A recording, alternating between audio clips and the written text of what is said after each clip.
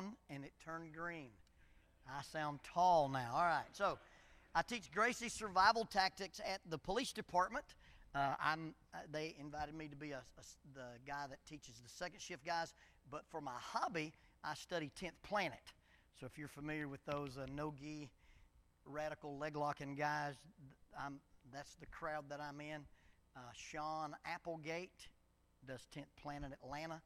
May not be a better teacher of leg locks than him and Chase Hanna on the planet. So if you're a jiu-jitsu guy, that's cool. My role with the Huntsville Police started out as a volunteer chaplain. I started when I was 29, and that year they assigned me to the tactical team, and I'm embedded with the team. I'm not a shooter. I'm not an operator. I have a Ninja Turtle vest, and then I go hang out with them when they go do things. And as a result of my embeddedness with the team, I get to teach some at the academy, and then recently they've asked me to teach the crisis intervention training for the officers when they respond to mental illness. And so I do the mental health portion of CIT, and then I do the de-escalation training. And then I wear some other hats for those guys. I have a background in adventure therapy, so I'm the de facto rappel master for your local SWAT team. And so if you're standing on the edge of a building attached to a very tiny rope, I can talk to you about Jesus and nobody minds. It's really, really, really cool.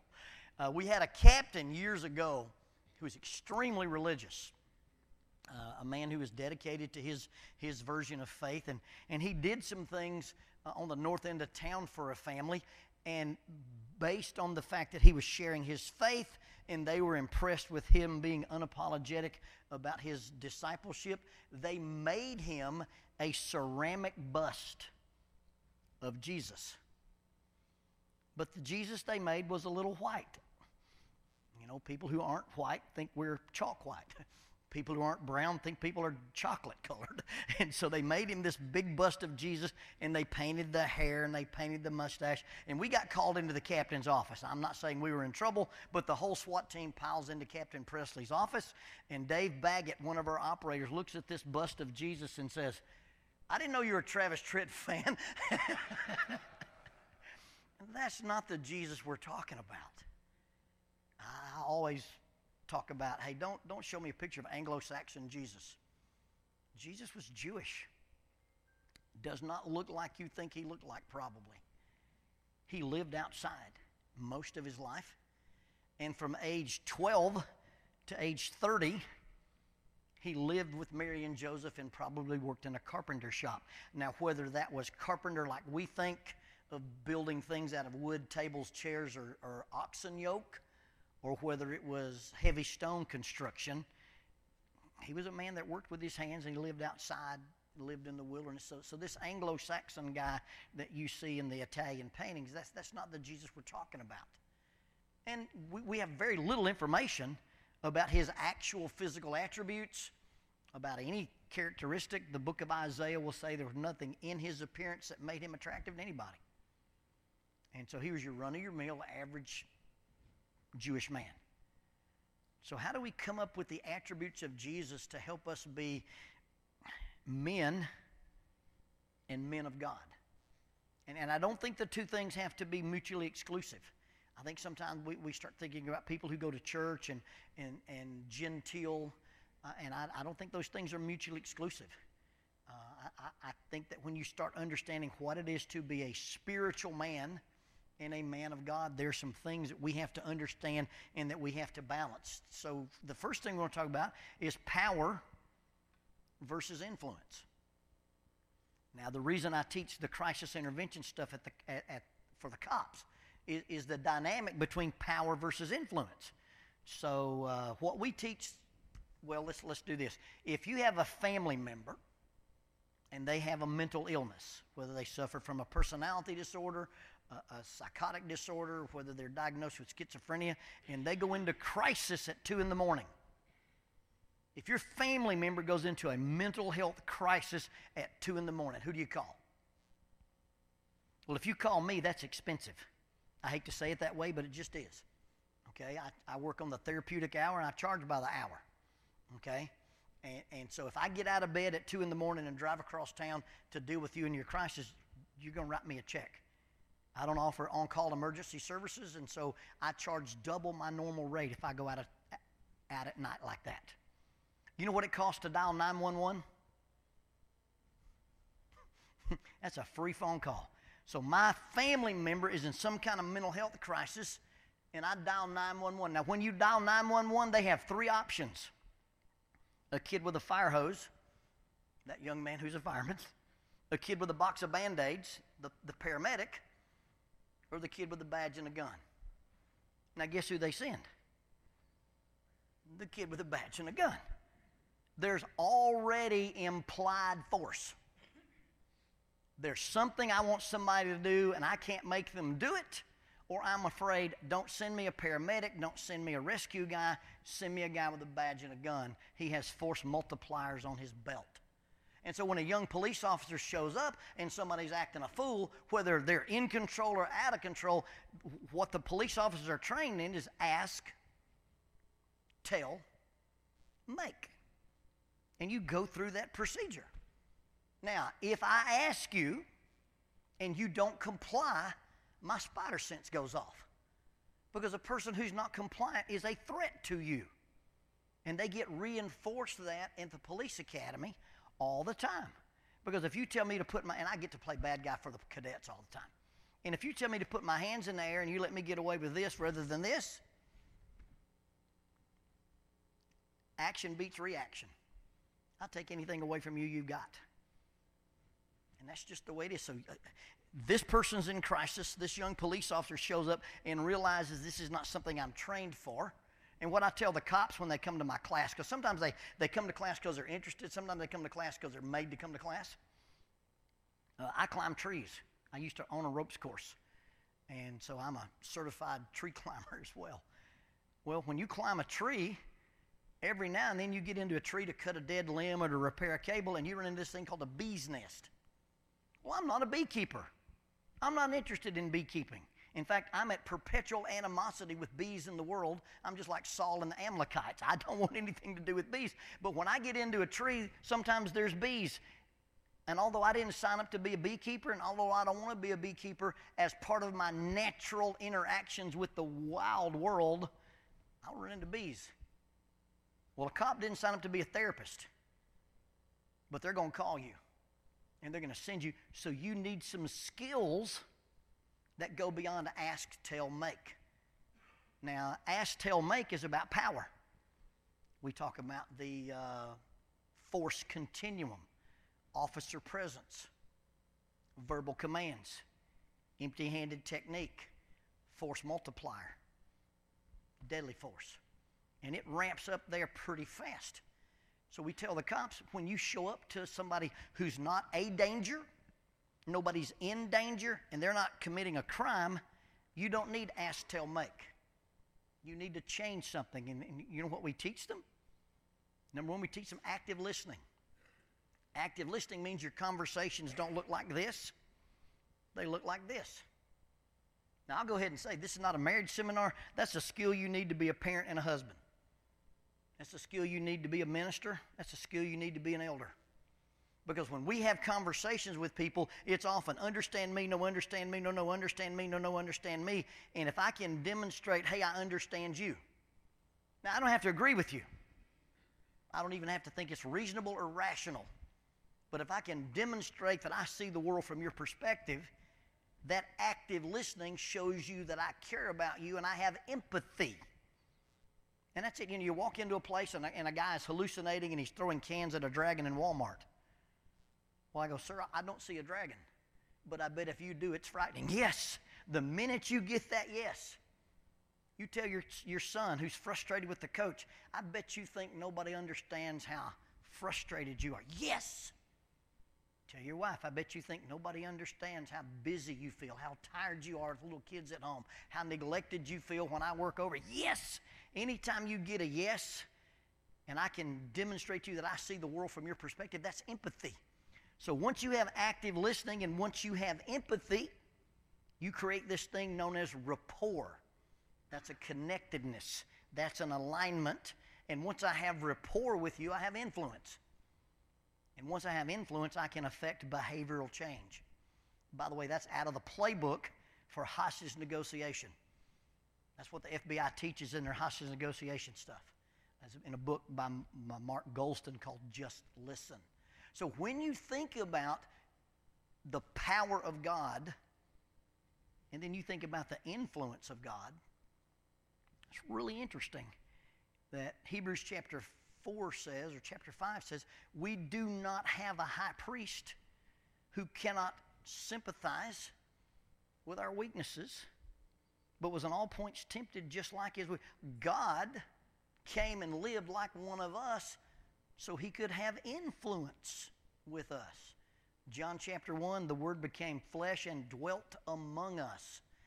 That word there is the Word became flesh and tabernacled among us. That's just fun to say, by the way. But a tabernacle is a tent. The Word became flesh. God came camping. He lived in a tent like you live in a tent so that he could share our perspective and sympathize with our weaknesses. Jesus was tired. Jesus was hungry. Jesus was abused. Jesus had anxiety. Jesus tells the disciples, my soul is anxious even to the point of death. He lies on the face in the garden, and he either is sweating such great drops of sweat that it looks like blood, or he either burst his capillaries in his forehead and the blood came out with the sweat. He understands anxiety. He understands betrayal. He understands being misunderstood. He understands conflict. And so all those things God did to align himself with us so that we could have a compassionate high priest. So if we're going to be men, we need to abandon the idea of being men of power and start thinking about being men of influence. And so Paul writes about this in Philippians chapter 2. Paul has this unique relationship with the church at Philippi. Probably spent less than 21 days there. I guess it all depends on how you translate the idea of many days. He shows up in town. They go out to a place of prayer by the river. He converts a lady named Lydia. They go into town and start teaching.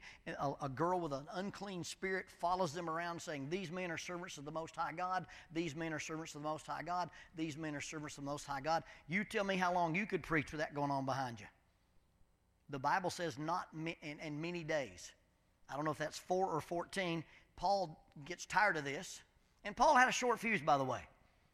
He'd strike a man blind. And so he cast this demon out. The guys who own this girl say, hey, we've lost our ability to tell fortunes. They put him in jail. At midnight, there's an earthquake. The Roman soldier who's in Philippi was a Roman retirement colony. These are retired Roman soldiers. This is an easy gig for him. He's keeping, local rowdies in jail. Nobody important. But if you're a Roman soldier and you're guarding Roman prisoners and they escape, whatever was supposed to happen to them happened to you. So he's got an empty jail according to this guy's perception because there's an earthquake at midnight and there's no electric lights. So he picks up that short sword that he retired with and he's going to kill himself. And Paul says, hey, don't kill yourself. We're all here. They baptize this guy and his household. The next day, the magistrates come and, hey, we need this Paul guy to go out the back door. Paul said, hey, we're Roman citizens. They beat us without a trial. If they want me to leave, let them come escort me out. They go out. They go to Lydia's house. They strengthen the brethren. They leave town. Paul's encounter with these people may be less than 21 days. And yet you read this letter that he wrote them, and they are connected. He writes this letter, and you feel like these guys have been friends and lived in each other's homes for years. And they probably spent less than 21 days together. So how did they get to be so close? Influence. They were ministering to Paul while he was in town, and they ministered to Paul even after he left town because they sent him gifts, they sent him helps. And so when Paul talks to them about the dynamic of their interaction, he's going to give them some prescriptions, things they should do, and some proscriptions, things they shouldn't do. And so here's what Paul says. Philippians chapter 2, start at verse 3. Do nothing out of selfish ambition or vain conceit, but in lowliness of mind or humility, esteem others better than yourselves, and each of you should not look out for his own interest, but also for the interest of others. So Paul, writing to this church, tells them, He said, here's some things you can't do, and here's some things you have to do. Number one, don't do anything you do in any aspect of your life out of selfish ambition. Now, gentlemen, we tend sometimes to be selfish. We tend to be self-centered. We tend to be self-seeking. We tend to be self-serving, especially when we misunderstand the submission passages in the Bible. When you read Ephesians chapter 5, you'll find that what it describes is that Jesus was submissive to the needs of the church, and therefore the church submitted to him. So the first thing he says is don't do anything that you do, and that's with your spouse, with your friends, with your neighbor, in your congregation, in your business, or in your athletics. Don't do anything out of selfish ambition. If somebody said, hey, Lonnie, we're going to bring you into town, and you can speak one time to one audience on one topic, what would you speak on? I would speak on selfishness. Because if you can get a handle on selfishness, you get a handle on everything else that deals with Christianity. Number one, selfishness is the common denominator behind all sin. James chapter 1, verse 13, we're vulnerable to temptation not because of what we want, but that we want. And everything that I'm tempted to do is because of something that can lure me or entice me, bait in a trap or a lure on a fishing line. Every sin that we do, the common denominator behind all sin is selfishness. And my sin, whatever it is irrelevant. Your sin, whatever it is irrelevant to me. Your sin, my sin, is the personal manifestation of selfishness in our lives. And so we start thinking about don't do anything out of selfishness. That's going to be the cure for helping us insulate ourselves from temptation and modify. If we can change what we want, we change how we're tempted. And if we change the things that we want to line up with what is good, right, and true, the short list of the fruits of the Spirit, then sin doesn't become a big problem. The common denominator behind all sin is selfishness. Number two, selfishness is the antithesis of love. Now, the antonym of love is hate, but the antithesis of love is selfishness. Because love thinks about the other person, where selfishness only thinks about myself. Even people who hate me think about me because they hate me. They write me nasty grams and send bad things and have bad thoughts and wish bad things. When I'm only absorbed in myself, I don't think about anybody else. I'm unaware of others. I'm self-absorbed. And so selfishness is the antithesis of love. Selfishness is the opposite of Christianity. Jesus said, if anyone would come after me, what's the prerequisite? Take up your cross and follow me. If you can't get self out of the way, you can't pick that cross up. And if you can't get self out of the way, you can't follow the Messiah. And then if you measure, hey, is this person spiritually mature? And your spiritual maturity, and we'll talk about that with internals versus externals later, Lord willing. Your spiritual maturity is not about the number of appearances you make in an assembly. It's not how much money you give at a thing. It's not how many mission trips you go on. It has zero to do with things you do. Spiritual maturity is about what you are. Qualities you possess: love, joy, peace, patience, kindness, goodness, faithfulness, gentleness, and control of the self. And if we can't manage this monster called self, we can't be men, we can't be godly men, and we can't be men of God. And so when you start thinking about this self thing, and in fact, Jesus says in order for you to understand, have any relationship with anybody, love your neighbor as your inherent to the Christian ethic is getting a handle on this monster. Because if I think too highly of myself, I'm a narcissist. And if I think too lowly of myself, then I'm a doormat and I'm giving in and giving up all the time rather than just giving to people. And when you treat your wife, my wife's needs come before my rights. Every time. That's without debate. The needs of the weaker supersede the rights of the stronger. But as a guy who's been married 38 years, her likes and her wants sometimes go ahead of mine. Just because I'm smart enough to do that, okay? They told me where I wanted to eat on my birthday. It was my birthday, but they didn't like my choice, so I went where they wanted me. Anyway, but if I give to my wife, that's one thing. But if I have such a low value of myself that I give in and give up, I tend to keep score. And people who keep score always feel like they're losing. And so understanding love your neighbor as yourself, I'm created in the image of God. The Son of God died for me. That gives me a chance to say I'm worth something in God's eyes. I'm not worthy, but I'm worth something. So I'm not a narcissist because everything I've got I was given, but I'm neither this codependent, avoidant person because of what God has done for me. So Paul says, number one, nothing you do in your interaction with other people can be done out of selfish. Don't do anything out of selfish ambition. Number two in this text is don't do anything out of vain conceit. Don't do anything out of this idea that I've got this inflated price tag on myself, that I'm somehow worth something that is overinflated. Because conceit is one thing, vain conceit's another. There used to be an old Western called the Guns of Will Sonnet. And old Walter Brennan would say, no brag, just fact. Well, there's some things that are factual, but a lot of times we get wrapped up in being braggadocious. And I get it. There's some smart guys in the room. There's some successful guys in the room. There's talented guys. I got it, okay? My daughter is 4 foot 10 inches tall. She played Division I volleyball. They paid her $1,000 for every inch of height she had. I just wish she'd been a little taller, okay? So we're driving out in the country, and then I said, now, sweetheart, I said, you're probably the only D1 athlete to come out of Madison County High School. It's just a fact. But when you get down to your university, you're not the only D1 athlete they've ever seen. You're nothing special. They got 28 kids lined up to take your spot if you decide you don't want to do what the coach asks you to do. But please understand this about your incredible talent. And her talent was pretty incredible. I got a picture of her. Her toes are on the ground, her knees are on the ground, and her ponytail is on the ground, and she's dodging a ball, letting it go out of bounds.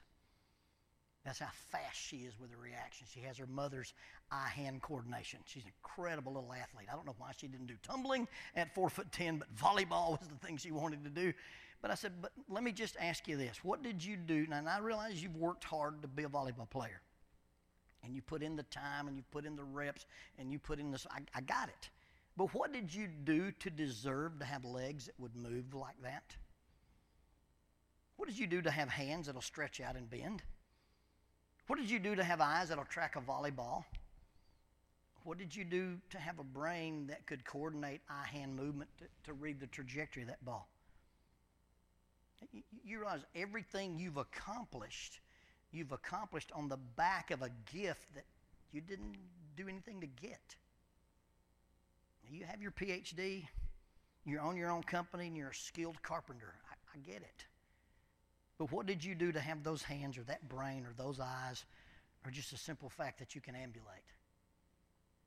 So it's very easy for us to get wrapped up in what we've accomplished. And I think there's a certain amount of stewardship that says you've been given these abilities and these talents that goes with that.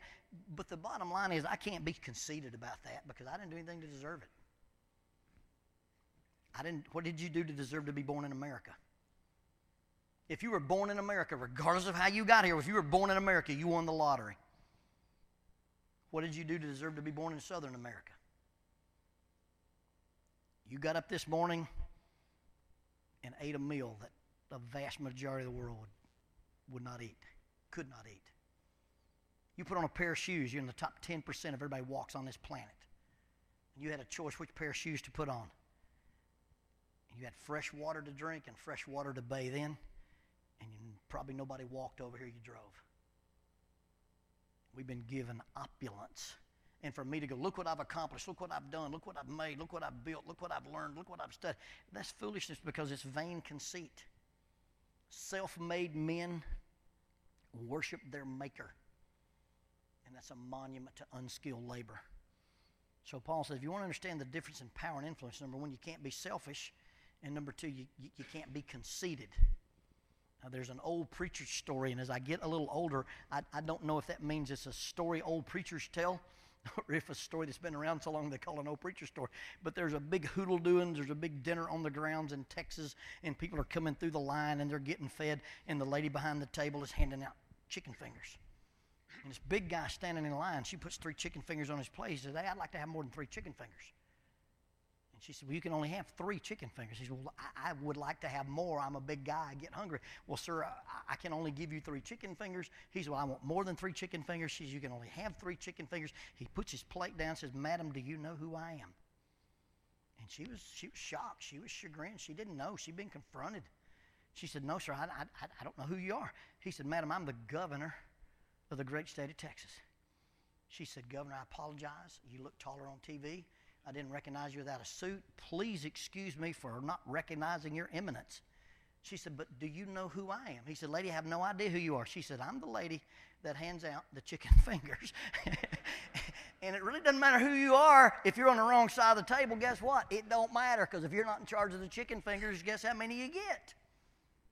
3 and bounce down, okay? So don't do anything out of selfish ambition. Number 2, don't do anything out of vain conceit.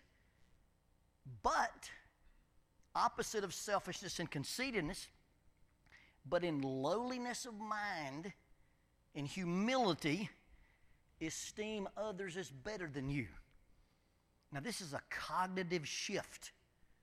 This is an intentional thought process that says, I'm going to look at you differently, and I'm going to look at me differently. And looking at you differently starts with looking at me differently. And I'm going to have to elevate your worth and lower mine. And that's intentional. One of the best definitions I ever heard for love was, love is the intentional and, if necessary, personally costly investment into the good of another. It doesn't require reciprocity, return of investment, and you don't have to be deserving for me to love you. So Paul says, look, you can't be selfish and you can't be conceited, but what you're going to do is you're going to take a look at yourself, you're going to take a look at other people, and when you choose who's the most valuable person in the room, you're always going to choose them. That's it. It's cognition. I'm going to change the way I see myself, I'm going to change the way I see you. When Paul talks about changing, in the book of Romans, he says, don't be conformed, but be transformed. How does transformation take place? By the renewing of your mind. Whoever controls your head controls your body. That's a jiu-jitsu principle, by the way. It's in a little book called Grappling with Life, Controlling Your Inside Space. There's 10 principles that are based in jiu-jitsu that talk about how to control your inside space. And whoever controls your head controls your body. And that's physically, if I grab you by the head, or pin your head to the ground, there's only certain things you can and can't do. But whoever controls your thought process controls the choices you make. And how you see yourself and how you see others changes how you treat them.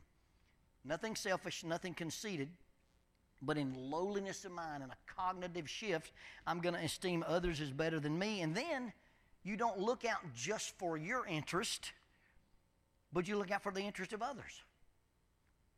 If I can sit down with a couple and start talking to them either in pre-marriage or after they've been married, and I'm listening for me, my, and I, and I'm listening for us, we, and our.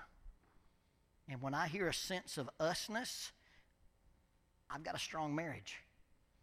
And I get a me, my, and I don't have a marriage. I was at a conference one time, got to hear Mariel Hemingway speak. That's Ernest Hemingway's granddaughter. And she just had to spell illness and how to spell wellness. You know the difference between illness and wellness is I versus we. When a group of people or a group gets together and there's I, then you have illness. And when there's a sense of we, there's wellness. In your church, if it's ever the elders against the members, or us against them, if there's any kind of dichotomy, if I can divide you over anything, you will compete. That is your nature. And so instead of thinking about just me, I have to think about us. And so not just looking out for my interest, but also looking for the interest of others. That's that attunement. Do I understand your world, and then can I respond to it? That's where when you talk about marriages, you talk about love languages. When you talk about churches, and I don't want to shock everybody, but Michelle Davis says the person in the marriage who is least interested in sex controls it. Now you think about that as a dynamic. Suppose I got to hunt as much as my wife was interested in it. I might as well sell stuff. Suppose my wife got to watch NCAA basketball as much as I was interested in it. I'm 5'4". I don't care anything about basketball. Last time I played basketball, somebody blocked a shot with their knee. I'm done with that sport. I'm out, okay? My number in basketball is 5 because that's how many fouls I got. Bring that weak trash into my lane, okay? If on the last great day you have any fouls left, you are wrong. My wife filled out 4 brackets. My wife chose to have foot surgery yesterday so she could sit on the couch, watch basketball, and take hydrocodone. This is the greatest weekend of her life. She's watching the Elite 8 or the Sweet 16, and it has a reason she got her foot in a boot and can't move. She says, I have to watch basketball all day. Well, if she got to watch basketball as much as I was interested in it, she wouldn't watch basketball. The person in your church who is the most reactionary and against everything controls it. I know that's a weird place to start when you say the person in your marriage who's least interested in sex controls it. That gets everybody's attention. But that person who plays the I'm the weak brother card is not thinking about the interest of others, the only thing about himself. And then let's understand something about the weak brother. I'm chasing a rabbit here, but we'll get back to Philippians 2 in a minute. I'm not a strong swimmer, okay? Again, the 5'4" thing comes into play. What's deep water for you is not deep water for me, okay? And deep water gets fast on me, all right? I've been in 2 good boat wrecks. I had 2 perfectly good boats leave out from under me. I spent an hour and a half floating on a cooler in the Tennessee River. I'm a weak swimmer. And I will not get in a boat without a life jacket. And with all due respect to the assembled gentlemen here, there are not enough men in here to put me in a boat without a life jacket. I don't get in boats without life jackets, and I'll fight you over it. The brother in your church who says, I'm against it, and I won't do it, and I'll leave, and I'll withdraw my contribution, and I'll get a faction of people to fight with me, that's not a weak brother. He's immature, he's cantankerous, he's divisive, but he's not weak. The definition of a weak brother is, hey, Lonny, let's get in the boat. I don't know. I don't feel good about that. Lonny, let's get in the boat. Why? I need a life jacket. You don't need a life jacket. We're not going out very far. There's not a lot of wind. It's not very deep. The weak brother will get in the boat and feel uncomfortable about it. The person who won't get in the boat without the life jacket and will fight you, he's not weak. He's just immature and rude and selfish. But we've played that I'm the weak brother, you're going to offend me card in order to control congregations. And that's not what Romans 14 talks about. And it's been overplayed. Because if he'll fight you about it, he's not weak. It's when you can talk him into doing something he's uncomfortable with and he feels like he's doing wrong and it bothers it. That's a weak brother. But this guy over here who's drawing battle lines and fighting, he's not weak. He's just mean. Don't look out just for your interest, but look out for the interest of others. So now Paul's made some pretty serious points. Don't be selfish. Don't be conceited. Change the way you see yourself. Change the way you see others. And don't just be self-absorbed, but be other-aware. And then he talks about Jesus. Let this mind be in you, which was also in Christ Jesus. Who, Christ, being in the very form of God, did not consider equality with God something to be grasped, or one version says it wasn't inappropriate for him to be equal with God, but made himself of no reputation, and taking on the very nature of a man, he humbled himself and came in human likeness, and being found in the appearance of a man, he humbled himself and became obedient to death, even the death on the cross. So the manliness of Jesus. How did Jesus make his footprint? How did Jesus make his implant on the world? Well, first of all, he's God. You've got to have the same attitude, got to have the same mindset.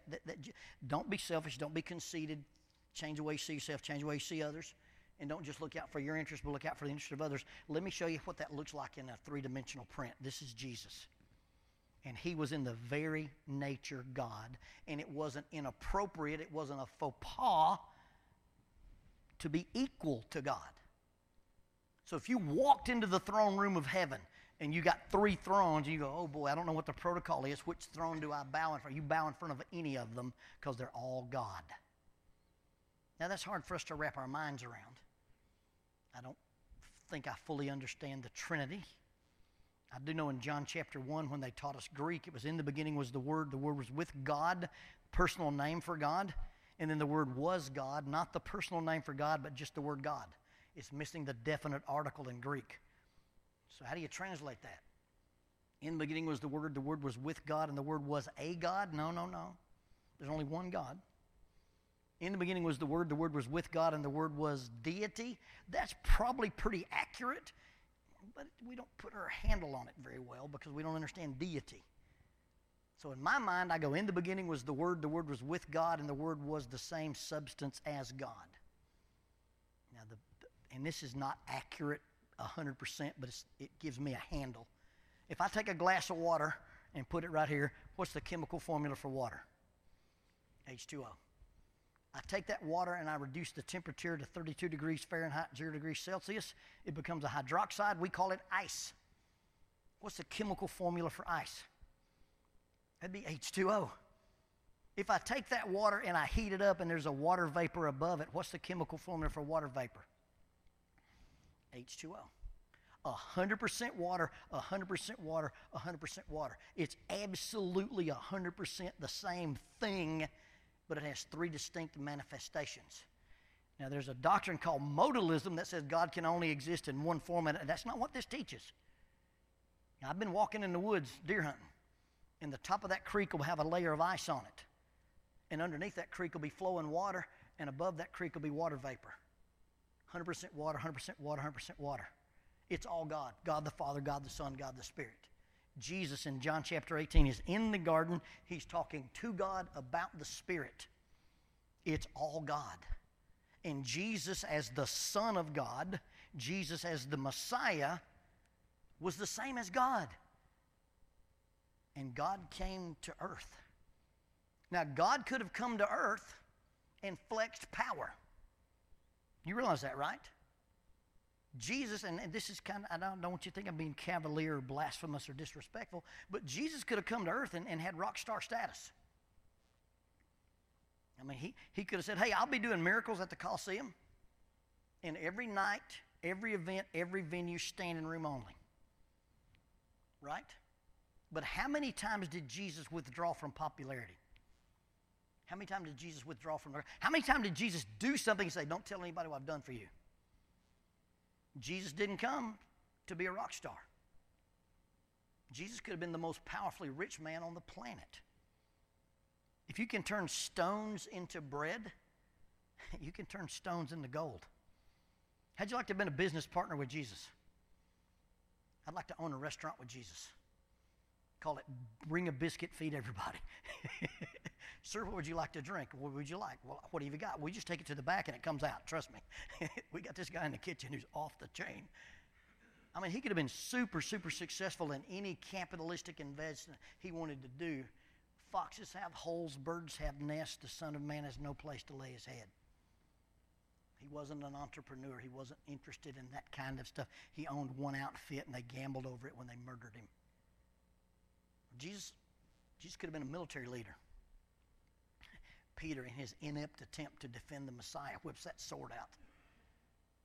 Jesus says, hey, put your sword away. Don't you understand? My Father will give me access to 12 legions of angels. Assuming that he's using the term legion so Peter can do the math, a Roman legion had 6,000 men. 12 legions of angels is 72,000 angels. We sing the song, he could have called 10,000 angels. We miss it by 62,000 angels when we sing that song. One angel in 2 Kings kills 185,000 Syrians in one night. And we're not even told it was armed. So if the batting average of an unarmed angel is 185,000 men, how much damage can you do with 72,000 of them? And assuming they're the hand-picked angels who are the personal bodyguard of the Messiah, you probably have some heavy operators here. You think there may be one archangel in the bunch?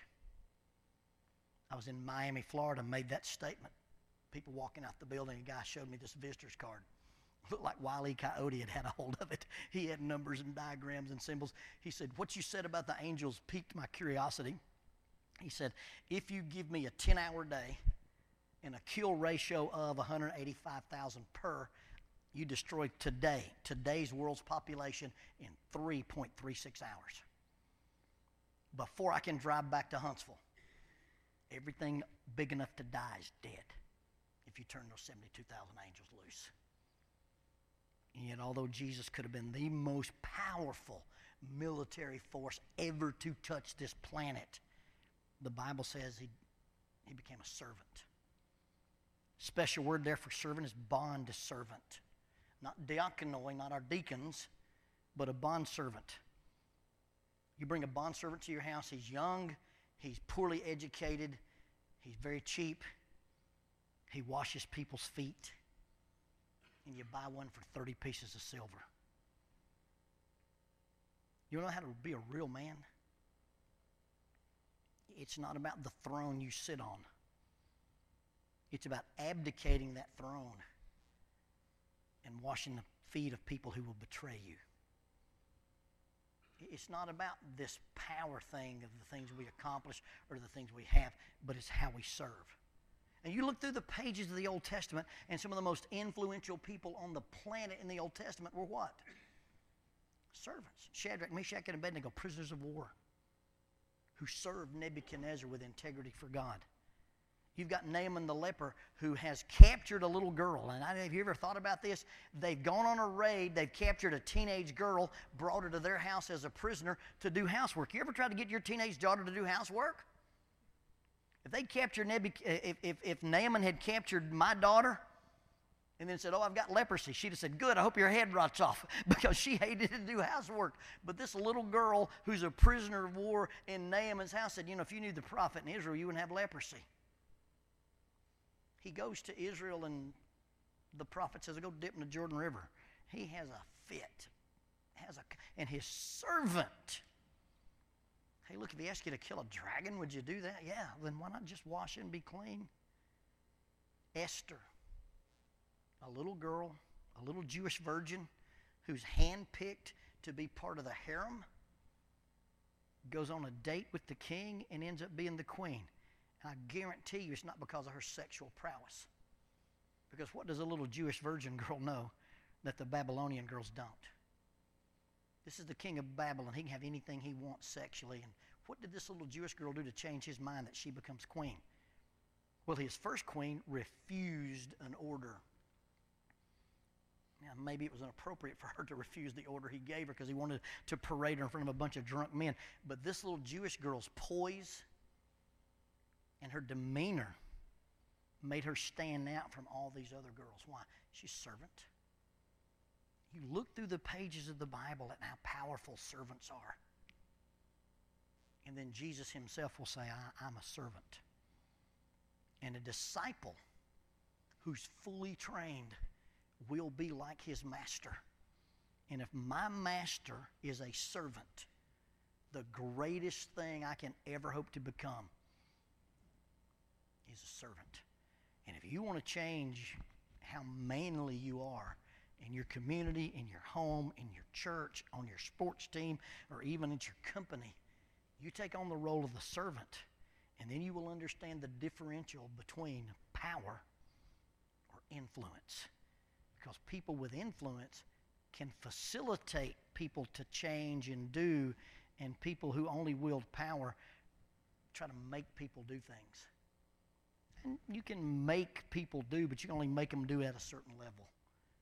When you learn to lead people and influence people, you can cause change in people that they'll die for.